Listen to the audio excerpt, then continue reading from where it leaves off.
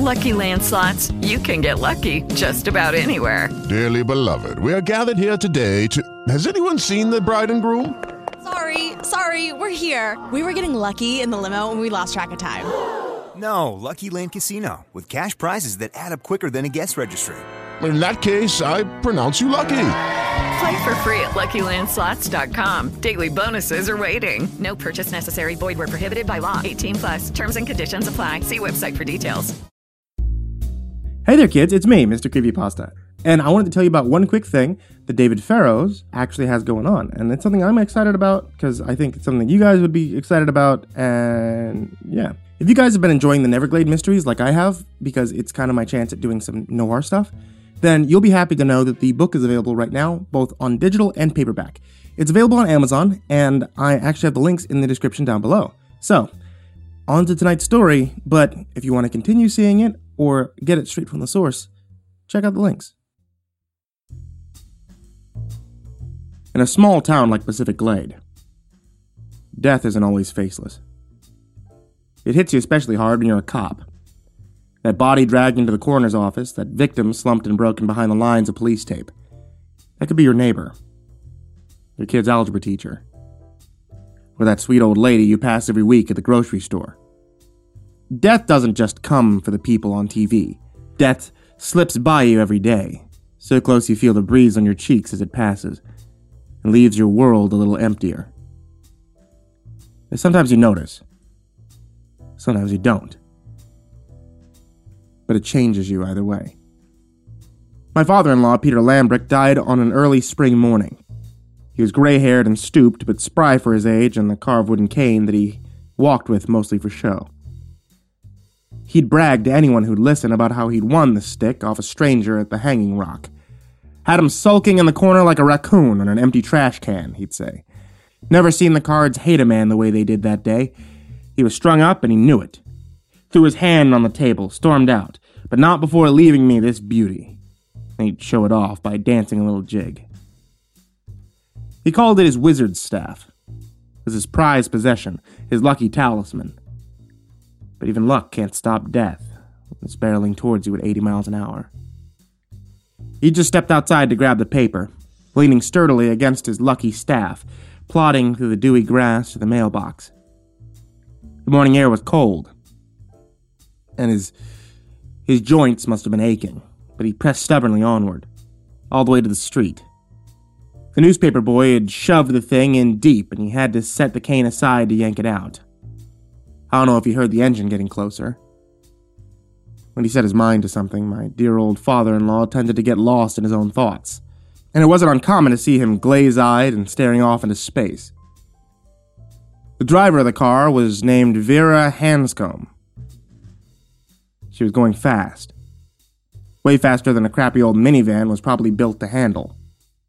But there was a wailing baby in the back seat with a spreading rash, and two children who were yelling over each other about God knows what. Poor harried Vera turned back for just a second to put the kids in their place, but her hand slipped as she did so, and the minivan lurched onto the sidewalk like a drunken man. It's only for a second. But 1 second was all it took. The van struck Peter head on, sent him flying across the yard. The coroner told me he was dead even before he struck the side of his neighbor's house. Broken back, he'd said, among other things. I didn't need to know the details. All I knew was that there would be no more jigs, no more stories. Just glazed eyes forever. Vera knew what she'd done, but she panicked and hightailed it away from the scene with her 3 screaming children in tow. She might have gotten away, too, if another neighbor hadn't seen the whole thing and phoned in her license plate to the police. In no time, she was surrounded by cruisers, sirens blaring and lights flashing. The terrified mother left the vehicle with her hands up and tears streaming down her cheeks. They took her and the children down to the station, where Vera wept and shook and confessed to the whole thing, her whole body heaving with sobs.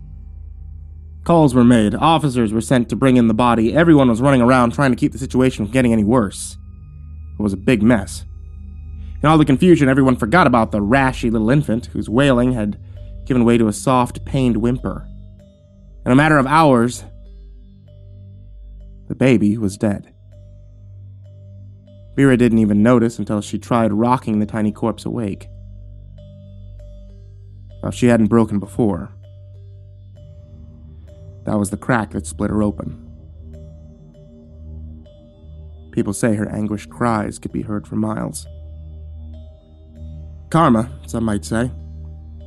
A life for a life, which is bullshit, of course, because no cosmic force was watching over that road, none that cared anyway. Death came and death went, and left 2 big holes where it had been. That was that. The story went on. This time, it was missing a couple of players. Nico Sanchez was the one who called us at home, and Ruth was the one who answered. I didn't know what they were discussing at first, but I saw Ruth's smile slip. Saw her warm persona falter for just a moment, and I knew enough. She composed herself quickly and listened to what Sanchez had to say, but that half-second slip had said it all. And even though I never saw her cry, not even at the funeral, I knew it was taking everything she had to keep herself composed. She did it, though. She smiled at the mourners and told them stories and hugged them close and eased their pain, even when she herself was hurting. Because, well, I was Ruth. I was the cop. But she had always been the fighter. The wake was a quiet affair. Peter had been one of those rare souls who actually moved to the glade and stayed here. Something about the place seemed to discourage visitors from staying long, but not Peter. He loved the trees, he loved the cool summers and the way the sun set so strangely. So he planted himself down, and before long it was like he'd lived here all his life. The consequence of this was that most of his family lived outside the Pacific Glade, and they apparently had no desire to come here, not even to see him off. Ruth's cousin Trina was the only member of the Lambert clan to show up on the day of the wake.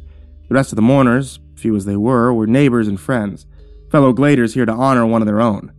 The Locklear funeral home wasn't extravagant, but Ruth had worked with the family to drape the visitation room in violet banners, Peter's favorite color, lay out a table of small refreshments. I grabbed a glass of water and eyed the vegetable platter, wondering if it would be distasteful to munch away during my father-in-law's wake. Ruth wandered by me, and I took the opportunity to leave the food and join her by Peter's casket. The dead were just sleeping, I thought. And not for the first time. Ruth's dad looked like he'd simply nodded off for a bit. The coroner had set his limbs straight and given his cheeks a blush he'd never had before in life. I've seen plenty of corpses. After the whole embalming thing, most of them look like a waxy mannequin. Peter looked like he might wake up at any moment. A familiar stick lay with him in the casket. The cane had survived what its owner had not, whole and unbroken. It now rested under Peter's cold hands. His talisman would go to the grave with him.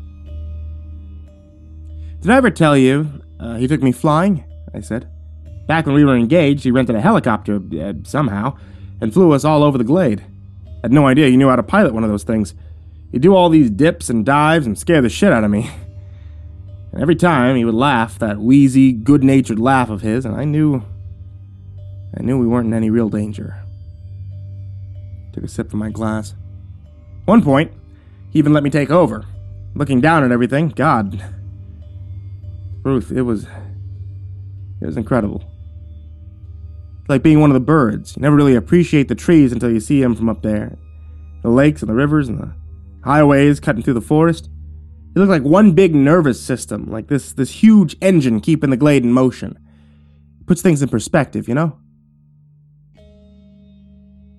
Ruth didn't look at me. She swished the water in her own glass and stared down at her father's body. I never knew he flew, she said. But it doesn't surprise me. That always did seem to be reaching for the sky. I kissed her hair and held her close for a moment. She leaned her head against mine and sighed. That was the moment I expected the tears to flow, for all the sadness to come gushing out, but after a few seconds, she gently detached herself and went to talk with her cousin. I listened to her hushed voice, but couldn't make out a word of the conversation. The wake went on for another couple of hours as mourners straggled in and out. I finally gave in and went for the hors d'oeuvres. They'd barely been touched, which seems like a waste to me, and I was in the process of biting into a canapé when my son Rory approached, holding a cup of water. He was small for his age, and the suit that we rented for him looked absurdly big on his tiny shoulders. He picked at his cuffs and stared up at me. It looked like he wanted to say something. "What is it, Rory?" He bit his lip, eyes wide, and I thought, a little bit scared. For a second I thought he wasn't going to speak at all. Then under his breath he mumbled, "Saw Grandpa." "I know," I said. "It's not easy to see him lying there like that, but..." Rory shook his head vigorously. "I don't mean in the coffin. I mean outside." A tiny chill went through me, but I suppressed it. I smiled down at my son and patted his shoulder in what I hoped was a reassuring way. I'm sure it's nothing," I said. "But why don't you show me anyway?" Rory bit his lip again, but nodded. He led me over to the window by the refreshment table, placing down his cup. He raised a finger and pointed through the glass. "Grandpa was out there," he muttered, "in the graveyard. He just stood there and stared at me." I leaned closer and I peered out the window. Locklear Cemetery was solemn in a dusk light, a sea of jutting tombstones and monuments. The place was deserted. I started to feel a twinge of relief. Rory's overactive imagination was probably getting the better of him again. But then I saw a slight figure, standing in the shadow of a tall obelisk. It's too dark to make out much about him, but he appeared to be wearing a pressed black suit, and in his hands he clutched a very distinctive wooden cane. I shot a startled look at Peter's casket. The wizard staff lay there as always, held beneath those pale dead hands. When I looked back, the figure in the shadow was gone. "Did you see him?" Rory asked nervously. No, I said. "There's someone out there, but it's obviously not Grandpa, probably just some guy paying his respects to a dead relative." I reached out and ruffled Rory's hair, even though it felt forced to me. Probably Rory, too. He looked unconvinced. A slight frown tugged at his mouth, his eyes still locked on the window. I looked back outside with him. There was no dark figure anymore, and even if there had been, it didn't mean Rory and I had seen a ghost. A lot of old people walk on canes, so what if the guy out there had one that just looked an awful lot like Peter's? But this was the Neverglades we're talking about. Weird shit central. And I had a bad feeling that whatever we'd seen out there, it's just the beginning. 2 weeks passed without incident, and over time I gradually forgot about the specter Rory and I had seen. I had my hands full with other cases. Nothing weird for once, just human crimes with human criminals. A man had been killed in his home with a pair of garden shears, and I was pretty sure I knew who'd done it. I didn't have the evidence to make any arrests yet. 9 o'clock Thursday night found me at the Beaver Street Diner, rummaging through a stack of paperwork and trying to spot a thread in this whole tangled mess. I was so wrapped up in my work at first I didn't notice the faint smell of tobacco entering the diner. It was only when a long shadow fell across the table that I looked up and noticed my visitor standing there. His cigar smoke was a normal shade of gray, and his skin didn't look quite so pallid. But he was still the weirdest looking person in the diner by a long mile. "Inspector," I said. It's been a while." He gestured to the empty booth opposite me with a tilt of his head. "May I sit?" "I suppose." I gathered the papers I'd strewn about the table and stuffed them back into the manila folder. The inspector took a seat with the unsettling grace of his. He wove his hands together and leaned forward, the tip of his cigar glowing. "I know we haven't spoken in quite some time," he said quietly, "and I know you probably have no interest in pleasantries. So I'll cut to the chase. I found a new case. I'd like your help solving it." A waitress wandered over and asked the inspector if he'd like a cup of coffee, but he waved a vague hand in her direction, and she turned back to the counter, looking mildly dazed. I watched her go with an unpleasant clench in my stomach. "Can you not do that shit?" I muttered. I still have nightmares about that little freak show you put on behind the rift. I don't need you showing off your god powers." The inspector looked hurt, and for a second I felt guilty, but only for a second. It's hard to feel empathy for a being who's literally bigger than a planet. He sat silently in the other booth, still puffing out that toxic smoke, still staring with those eerie purple eyes. Eventually he broke the stare and looked out the window into the parking lot. "I understand where you're coming from, Mark," he said. "I just want to help." "All right, so help then." I drummed my fingers on the folder of the case files. "What's this case of yours, and why haven't I heard of it?" "Not a homicide," he said, turning back to me. "So it wouldn't have found its way to your desk." He reached into his sleeve and withdrew a series of photographs, which he scattered onto the table. "In the past several weeks, there's been 8 separate suicides in town. None of them showed any signs of depression before the fact. When I questioned their families, I learned that several of the victims had been obsessed with dead relatives before they killed themselves, poring through photo albums, visiting grave sites, digging up old heirlooms from the attic. 3 days of this obsession, and then death." He began arranging the photos with his slender fingers. "All 8 of them drowned themselves in their bathtubs." I eyed the photos with some hesitation. To my dismay, I recognized a few of the faces. Chester Maines, Nicole Kramer, Veronica Stapleton, Mike Schneider. They were all familiar fixtures around town. Chester managed the supermarket on Brook Street.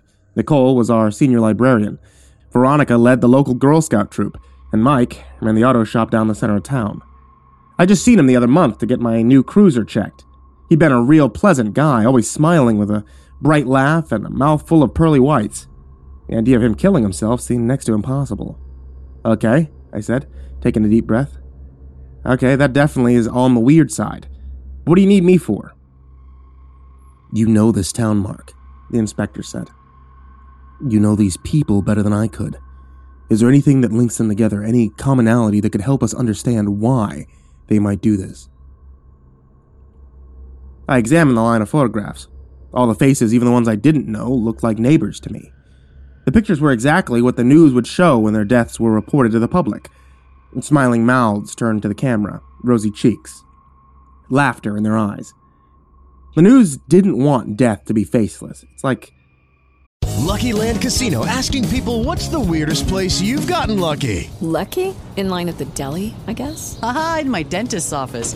More than once, actually. Do I have to say? Yes, you do. In the car before my kids' PTA meeting. Really? Yes. Excuse me, what's the weirdest place you've gotten lucky? I never win and tell. Well, there you have it. You can get lucky anywhere, playing at LuckyLandSlots.com. Play for free right now. Are you feeling lucky? No purchase necessary. Void where prohibited by law. 18+. Terms and conditions apply. See website for details. It's like the newscasters wanted to say, look at this happiness, because that's all you get.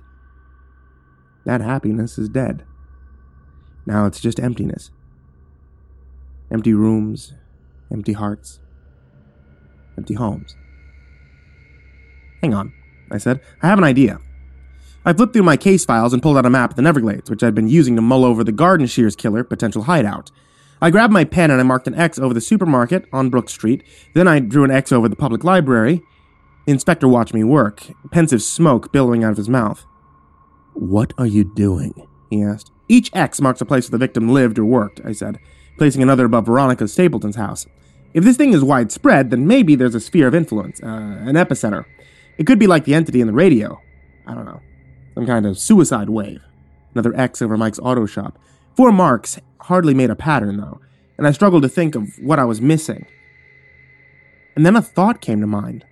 Roy pointed out the window at a strange figure with a dead man's cane lurking in the shadows of the gravestones. I reached out and scrawled a final X over Locklear Cemetery. "What happened there?" the inspector asked. "Dead relatives," I replied. "He said the victims all got obsessed with dead relatives. Well, that's where my son saw my father-in-law up and walking, at his own wake." I looked up at the inspector. I saw him too. The inspector leaned back in the booth and ran a thumb across the brim of his fedora. "Interesting," he mused. "Perhaps the victims all saw their dead relatives before they..." He didn't finish, but I got the implication. I'm not feeling particularly suicidal, so don't worry about me, I said. Let's just see where our epicenter is. I took the pen and drew a rough, wobbly circle through the 5 X's. Inside the circle was a shapeless mass of trees, and inside them, clear and blue and perfectly round, was Lake Lucid. The epicenter is Lake Lucid. Of course. The inspector shot upright in his seat. Of course, he said. Of course. Mark, do you know where the main water supply for those 5 locations is? Well, I can't speak for most of them, I said, but I know that Locklear Funeral Home uses filtered water from the lake. It's barely a mile from the shore. The inspector rose from his seat and began pacing beside the table. A few amused patrons looked over at him, but he either didn't notice them or didn't care. The water's been contaminated. When consumed, it induces hallucinations, obsession, depression. Enough exposure and the victims drown themselves in it. He stopped and turned to face me. I think I know exactly what contaminant we're dealing with. Do you now? I said. You've known me long enough, Mark. Of course I do. Now come on. We must get down to the lake and stop this thing before its influence spreads across the entire glade. He spun around and strode out of the diner, his coat flapping behind him as he walked. I watched him go, and in spite of myself, I smiled. He looked so gung-ho when he caught the scent of a case. Kinda reminded me of, well, me, actually. Back when I first joined the force. All swagger and confidence and full of the stuff of justice. He's a monster, my brain whispered. He could crush your family without blinking an eye. But that little warning was getting easier to ignore. Monster or not, he was here to help, and deep down, or not so deep down, really, I think a part of me had really missed that guy. Lake Lucid was dark and starless when the inspector and I arrived, pulled my cruiser into the parking lot, and stepped out into the cool night. The moon was hidden behind a thick layer of clouds, and the surface of the lake had a strange, murky sheen I'd never seen before. We approached the shore and watched the wavelets lap at the sand. So the suicide wave is coming from somewhere down there, I said. I looked skeptically at the grimy water. I hate to break it to you, Inspector, but unless you got scuba gear tucked away in some secret pocket dimension, we may be at a dead end. The inspector stared thoughtfully at the moonless sky. Thin smoke drifted from the end of his cigar. Then he turned to me and scrutinized my face. I didn't like it. Made me think of a scientist squinting at a disappointing test subject.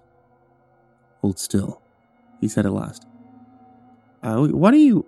The inspector removed his cigar and blew a cloud of blue smoke into my face. I coughed and sputtered. The smell was rancid, like rotten fish. And then a searing pain stabbed into my neck, and the breath whooshed out of me in a gasp. Trying to draw in air was suddenly like gulping in a vacuum. I lurched forward and plunged into the lake, my body flailing. I hit the water with a tremendous splash and sank beneath the surface. The lake was cold and murky. Through the cracks of my eyes, I could only make out tangles of weeds and a few darting fish. Water rushed into my mouth, but instead of choking me, I slurped it into my lungs. It was cool. A sated sensation. I clapped my hands to my neck and felt a series of tiny slits that hadn't been there before. They flapped outward with each breath, releasing a stream of bubbles. There was another splash as the inspector dove in after me. He floated in the murk, the tails of his trench coat splaying like a manta ray's. He still hadn't let go of that damn cigar. The glowing orange tip somehow refused to go out. Gills? I shouted, my voice burbling outward in another stream of bubbles, muted by the water. You gave me fucking gills? This is exactly the kind of shit I'm talking about. You can't go playing God and fuck around my body like this. I'll remove them when we're done, the inspector said, touched defensive. Besides, it was necessary. You couldn't possibly hold your breath long enough to accomplish what needs to be done here. I gingerly touched the slits in my neck. A little warning would have been nice, I grumbled. The inspector responded by kicking his legs and swimming further into the lake. Follow me, he said distantly. If I'm right, this thing is buried deep. You're going to have to dive all the way to the center. I swiveled in place and swam after him. I'd fully expected my sodden clothes to slow me down, but whatever the inspector had done to my body had apparently made them waterproof. It had also made me a better swimmer. I slipped through the lake like a human torpedo, my fingers brushing through strands of underwater plant life and disrupting tiny schools of fish.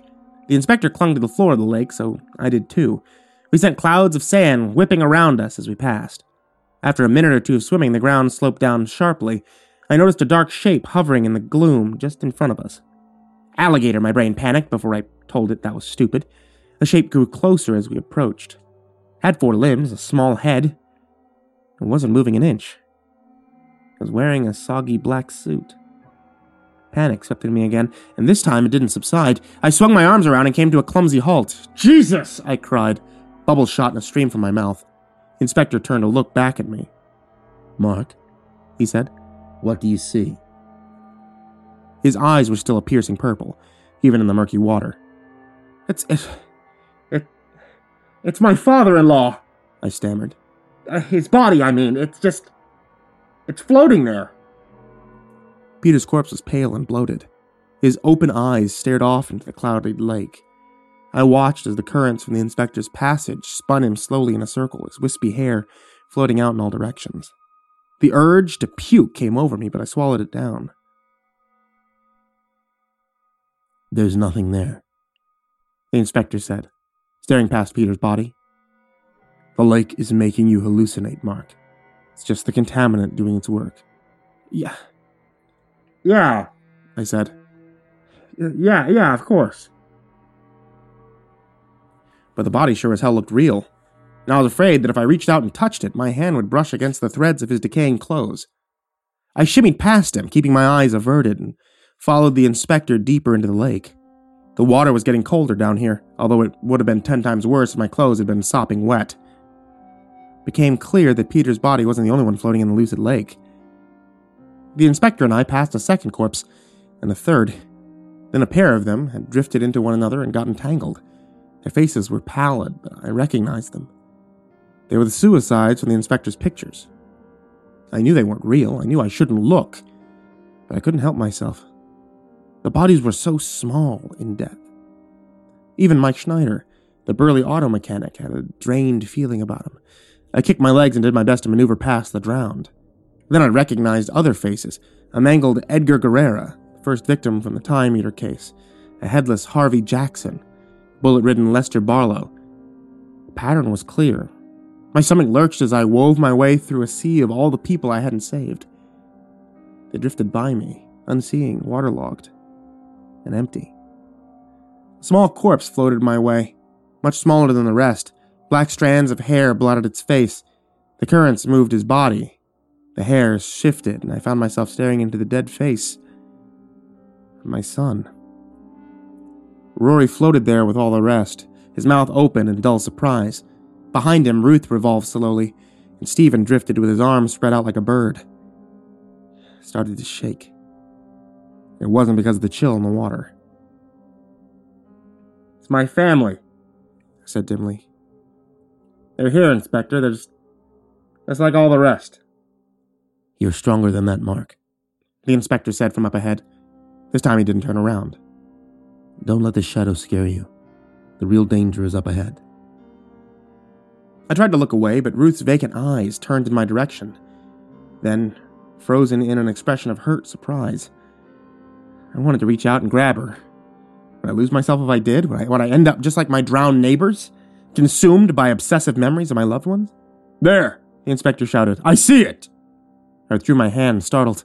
I hadn't realized I'd been stretching it out towards Ruth, my fingers curled. This time I managed to tear my eyes away. I twisted my body and kicked away from the illusion of my family, leaving them behind in a cloud of swirling sand. The inspector had stopped a few yards ahead and now floated in place. I swam over to him. Down on the floor of the lake, in the tangle of floating weeds, a bright salmon-pink shape was pulsing in the sand. It had the curved carapace of a crab, but the sucker was huge, maybe the size of a small horse. 6 broad claws extended from its body and drifted lazily through the water. It seemed to be glowing slightly. I peered a little closer and saw that the glow was actually a cloud of neon pink smoke issuing from holes in the creature's shell. That's one ugly motherfucker," I said quietly. "Is he giving off a pheromone or something?" "Or something," the inspector said. "The dream crab secretes a gas that causes visions and intense mood swings. It likes to squat at the bottom of ponds and lakes until it's tainted the water supply. Then it burrows under the ground and finds a new home. It's a stupid creature. Can't fathom how it managed to pass through the rift unless... Uh-oh, I interrupted. I think it spotted us. The sand around the crab started to roil, shooting great dust clouds into the water. A ring of beady eyes popped open along the circumference of the shell. I darted back as a low clattering noise ripped through the lake and sent goosebumps popping up and down my arms. "Get behind me," the inspector warned. "It's about to..." One of the pink claws suddenly rocketed forward in a string of sticky sinew, like a ball on a rubber band. The instructor and I leapt aside. I found myself spinning, going head over heels as the ensuing ripple buffeted my body. There was a loud snap as the claw closed on the spot where I had just been. I heard the next attack before I saw it. The chittering grew louder, a thrum went through the water, and then... the second claw was shooting straight at me. I got my bearings just in time to kick my legs and avoid the ensuing snap. The air around me was thickened with that pink smog, blurring my vision and hiding the giant crab from my sight. I floundered for a bit as the claw retreated from round 3. This was bad. The water muffled the sound of the creature's movements, and the smog kept me from seeing anything more than 10 feet from my face. The gun on my waist wouldn't do shit underwater. I wasn't sure how helpful it would be if I could use it. The carapace looked thick. Bullets might not even leave a dent on that thing. The water stirred again, sand rising up in a spiral, and I knew the next attack was imminent. I spun around and tried to get my bearings, but there was no sign of the crab anywhere. Nothing but that noxious pink smoke and the awful chittering. I braced myself and tensed my muscles and waited for the creature to strike, but when the smog parted... it wasn't the giant crab that I saw. It was the inspector. His coat was splayed out behind him and his lips were locked tight against his cigar. Rearing back, he puffed his cheeks and blew. A storm of purple smoke burst from the tip of the cigar and crashed into the pink cloud. The smog dispersed, turning to little curled wisps, then vanished. Then the purple tornado swept downward and burrowed into the creature who had been hiding there. The chittering turned into a screech, and the smoke coiled up and slipped inside the holes in its shell. I had no idea what was happening underneath, but I'm pretty sure it wasn't pretty. The ring of eyes began to pop, one by one, leaving bloody streaks in the water. The claws flailed for a bit after that, but the fight was gone. Eventually, it slumped onto the floor of the lake and gave a final rattle. Then went quiet. The purple smoke emerged from the holes and billowed behind the inspector's cigar. I watched as he sucked it all back in one long, heavy breath. The last of the smoke vanished into its tip, which glowed a brief violet, and the waters were clear again. I stared down at the crab's unmoving shell. "Christ," I said. "Remind me never to piss you off. Is it dead?" "I melted its internal organs," the inspector said simply, as if that was a perfectly ordinary thing to do. He swooped down to the creature's limp body. I tensed up, fully expecting the thing to snap back to life and cleave the inspector in two, but it really did seem to be dead. The inspector pushed aside its corpse with minimal effort and peered down into the sand. He brushed his fingers along the lake bed, a slight frown on his face. He said. So quiet, I barely heard him. "Take a look at this, Mark." I swam over and squinted at the ground beneath him. The inspector had brushed the sand off a circular metal plate, a real high-tech gizmo with circuitry patterns across the front and a single bulb in the center flashing a low pale green. Etched above the bulb was a simple red logo. CAPRA. "Seen that before," I muttered. "Where have I seen that?" "In the forest," the inspector replied. "Found a capsule with this logo near the entrance to the Wendigo's universe. It's strange, isn't it? 2 Capra devices. 2 ancient creatures that haven't been seen on this side of the rift in millennia." He went quiet, staring down at the metal disc. What is Capra?" I asked. "And what the hell is this stuff doing at the bottom of Lake Lucid?" "I don't know," the inspector said. "But I think I know where we can start looking for answers." He lifted the device out of the sand, and as he did so, a thick metal wire appeared, trailing down from the lip of the plate into the lake bed. The inspector gave it a yank, and several feet of taut wire popped out from the ground. We looked at each other, then off into the deeper reaches of the lake. "Follow the wire," I said. "Why do I get the feeling this is a seriously bad idea?" "It might be," the inspector admitted. "But right now, it's the best opportunity we have." His cigar tip glowed brightly for a second. The light flickered oddly in his eyes. "Strange things have been happening in this town. Strange even for me. But I think the answer to everything lies at the end of this trail." "Lead the way then," I said. The inspector obliged by yanking more wire out of the sand and pulling himself along. Hand over hand, I skirted the giant crab corpse, floated along after him. The fish were scarce down here. Probably driven off by the dream crab, or maybe even eaten. So aside from a few straggly weeds, we were alone. There was no sound except the soft rippling of water in our ears. We could have been in another world entirely.